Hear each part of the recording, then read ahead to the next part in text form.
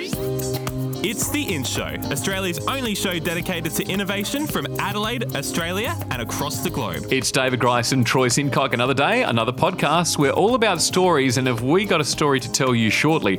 Remember, if you enjoy The In Show, we're changing platforms. We're now on Ozcast, and that means that you're going to have to resubscribe to The In Show in Apple Podcasts. So resubscribe to The In Show with a coloured logo. Today we're speaking with Susan Rooney-Harding. Now, she's a creative, qualitative data specialist. Now, by qualitative, really, it's talking about stories, right? Yeah, it is. She's grabbing stories. She's also a multimedia producer.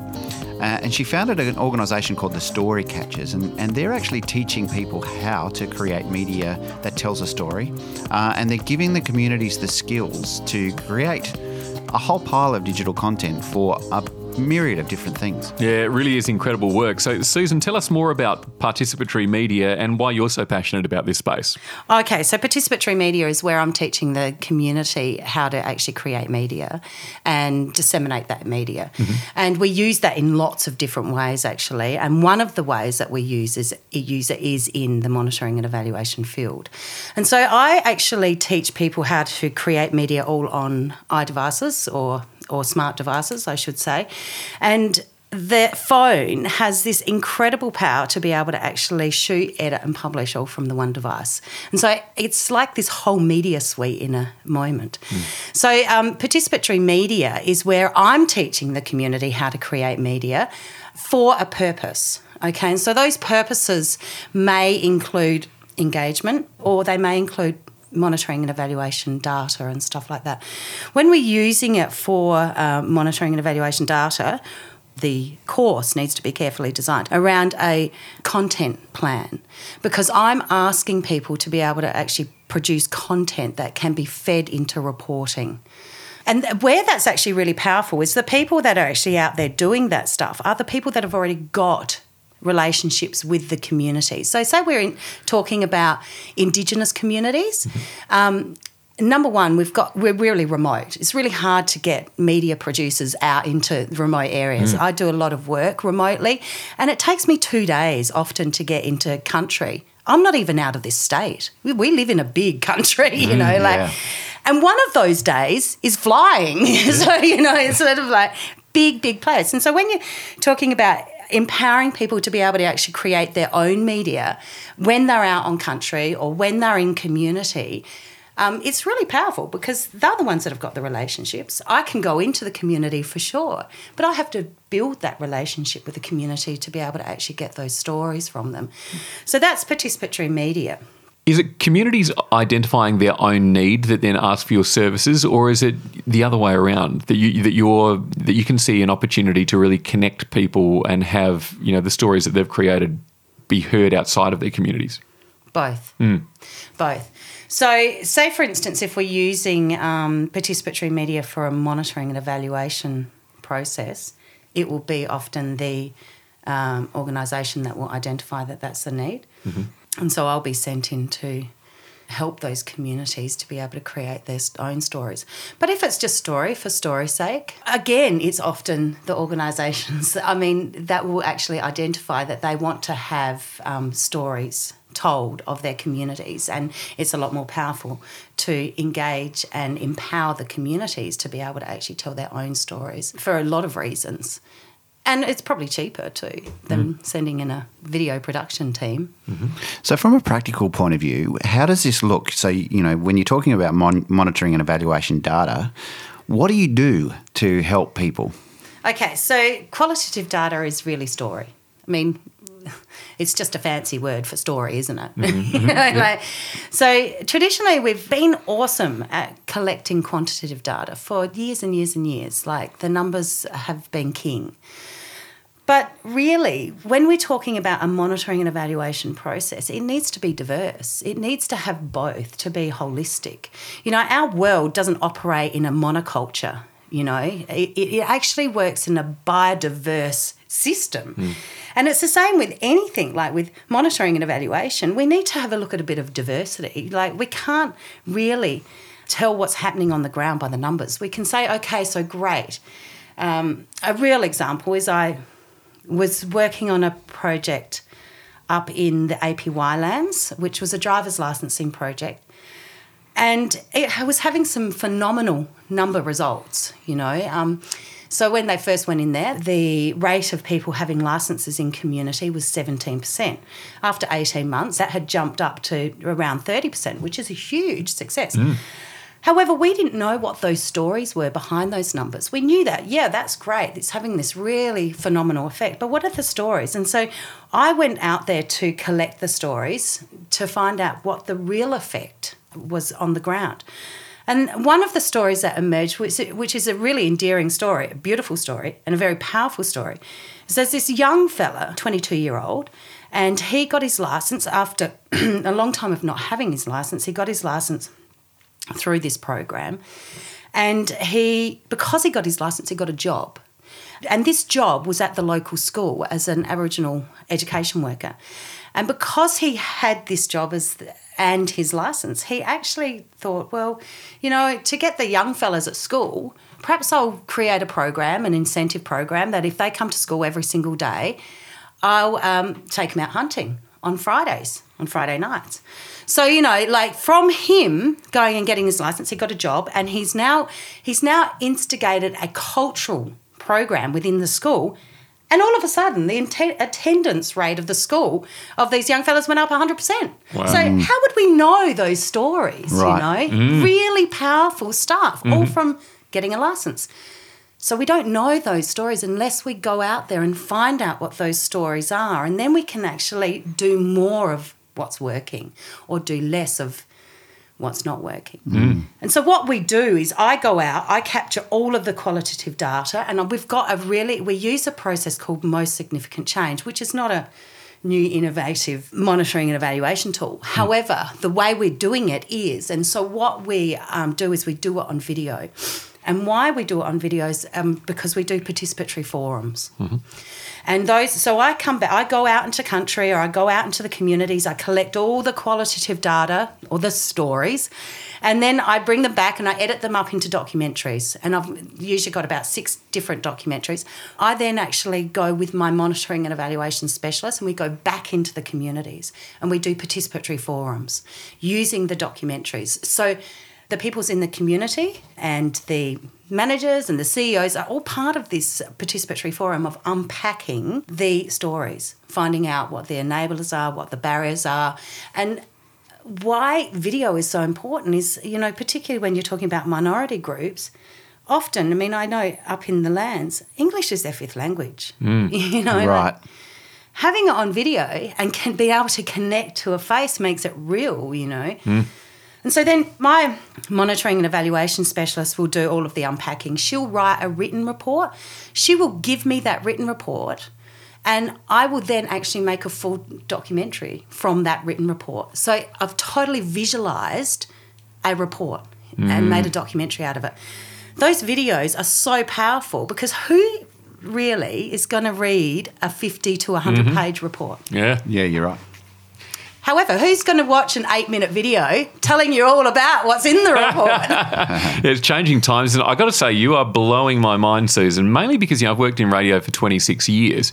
And when you take a look at the decisions made in radio, it's all about numbers. It's this percent, that percent. And, as a kid, I remember working for the most popular radio station in the city at the time. And I remember being, the junior employee and going, I get that we're number one, but we're not that good. It feels like we're complacent, that we're routine, that we're doing traditional things. We're not doing anything to maintain popularity, because by doing the same thing, eventually someone is going to innovate around us and we're just going to, fall from grace.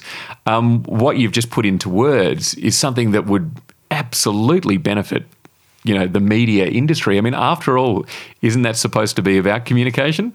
And story. Yeah, that's right. Yeah, exactly. So do you see, the work that you're doing with the remote communities in Australia, do you see other areas where there could be enormous benefit? Definitely. So in the development areas, obviously that is in a development area anyway, but in the development areas, anything that's a people program, really, anything that has people in the program, this is, great for. So really, how many programs have people involved? Yes. every program. Yeah, and lots of government funding and government agencies that are doing things in different industries as well. I mean, this would be hugely valuable because I know the reporting mechanisms that are in place for an organisation to actually report back to the government about what has happened. This would be absolutely powerful for that. Yeah, definitely. And as I was saying before, the monitoring and evaluation side is often an afterthought. It's an afterthought of a program, and so it's sort of put on to the end of it. However, if it's actually thought about from the beginning, you can actually look at this from lots of different angles and actually pull on lots of different budget streams, because it's not only an M&E tool, it's a PR tool, it's a communications tool, it's a tool to be able to be used in so many ways. It's not just a report for reporting purposes. Oh, we've got to get this report out because we've got this amount of money to be able to do this program. However, you can use it for so much more than just a report. Yeah. How did you get into this? Is this something that you sort of woke up one morning and thought that'd be a great opportunity, or has there been a big history to get you here? Oh, there is a bit of a history actually. I used to be a nurse, strangely enough, and people go, oh my God, nursing, documentary filmmaking to monitoring and evaluation sort of stuff. But actually, nursing was crucial to do what I do. There's so many skills, those soft skills that I learnt in nursing that I would have never learnt anywhere, and those things are like earning people's trust really quickly, which is just crucial in documentary filmmaking, and, asking the really challenging questions often in difficult situations. And my ability to read body language is just extraordinary after being a high dependency nurse for some time.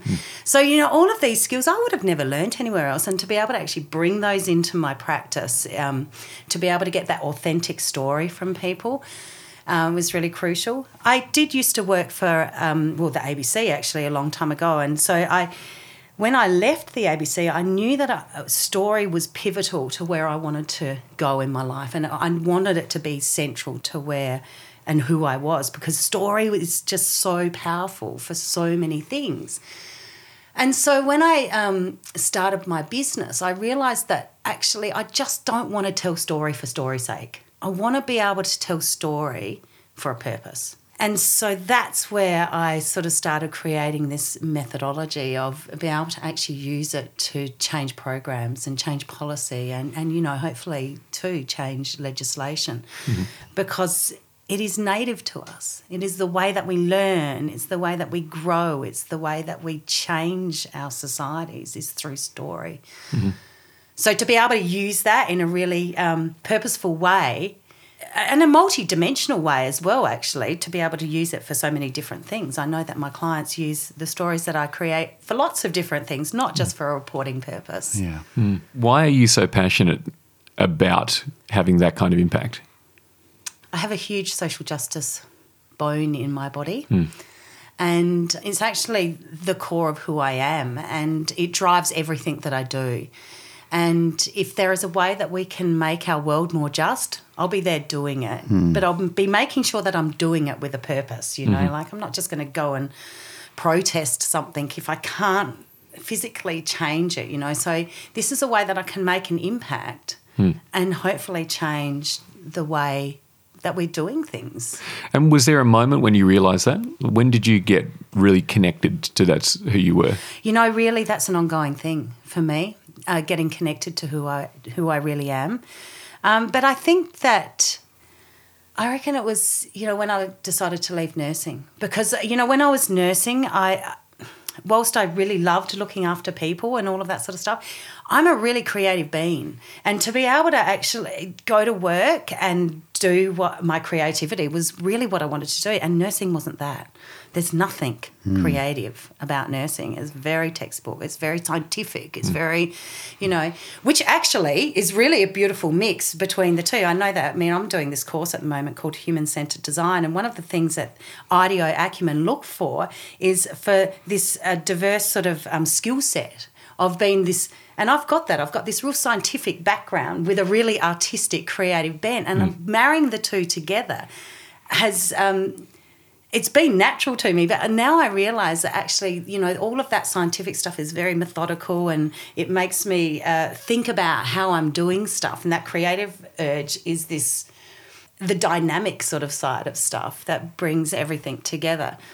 So, yeah, when I left nursing and made that decision to leave nursing, I really had to make that decision to find what it was that made my heart tick. Because, we're here once. That's it. It's not a dress rehearsal. I'm not going to get to the end and go, whoa, I wished I did that.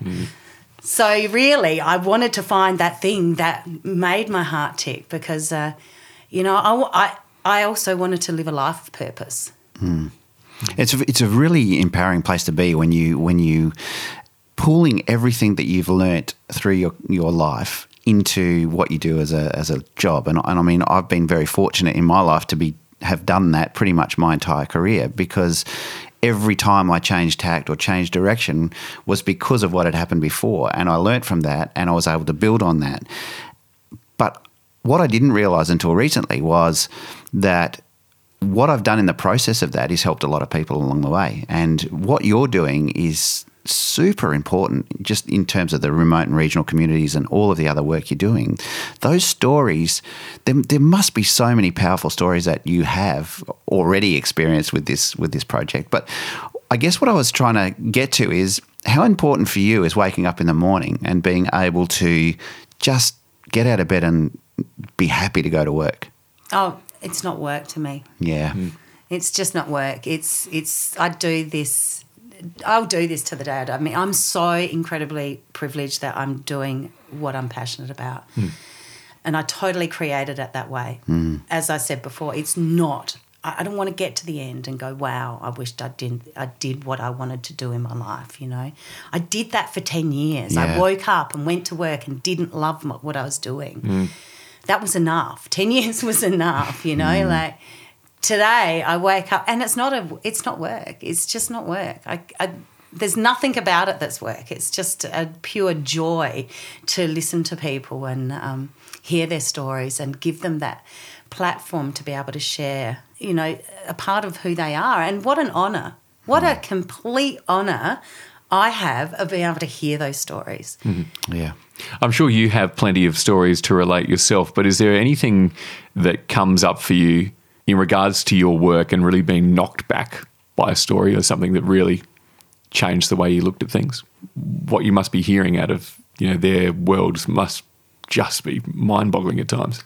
Well, it's extraordinary. I mean, we have the oldest living culture sitting in this place that we are so privileged to call home, being Australia.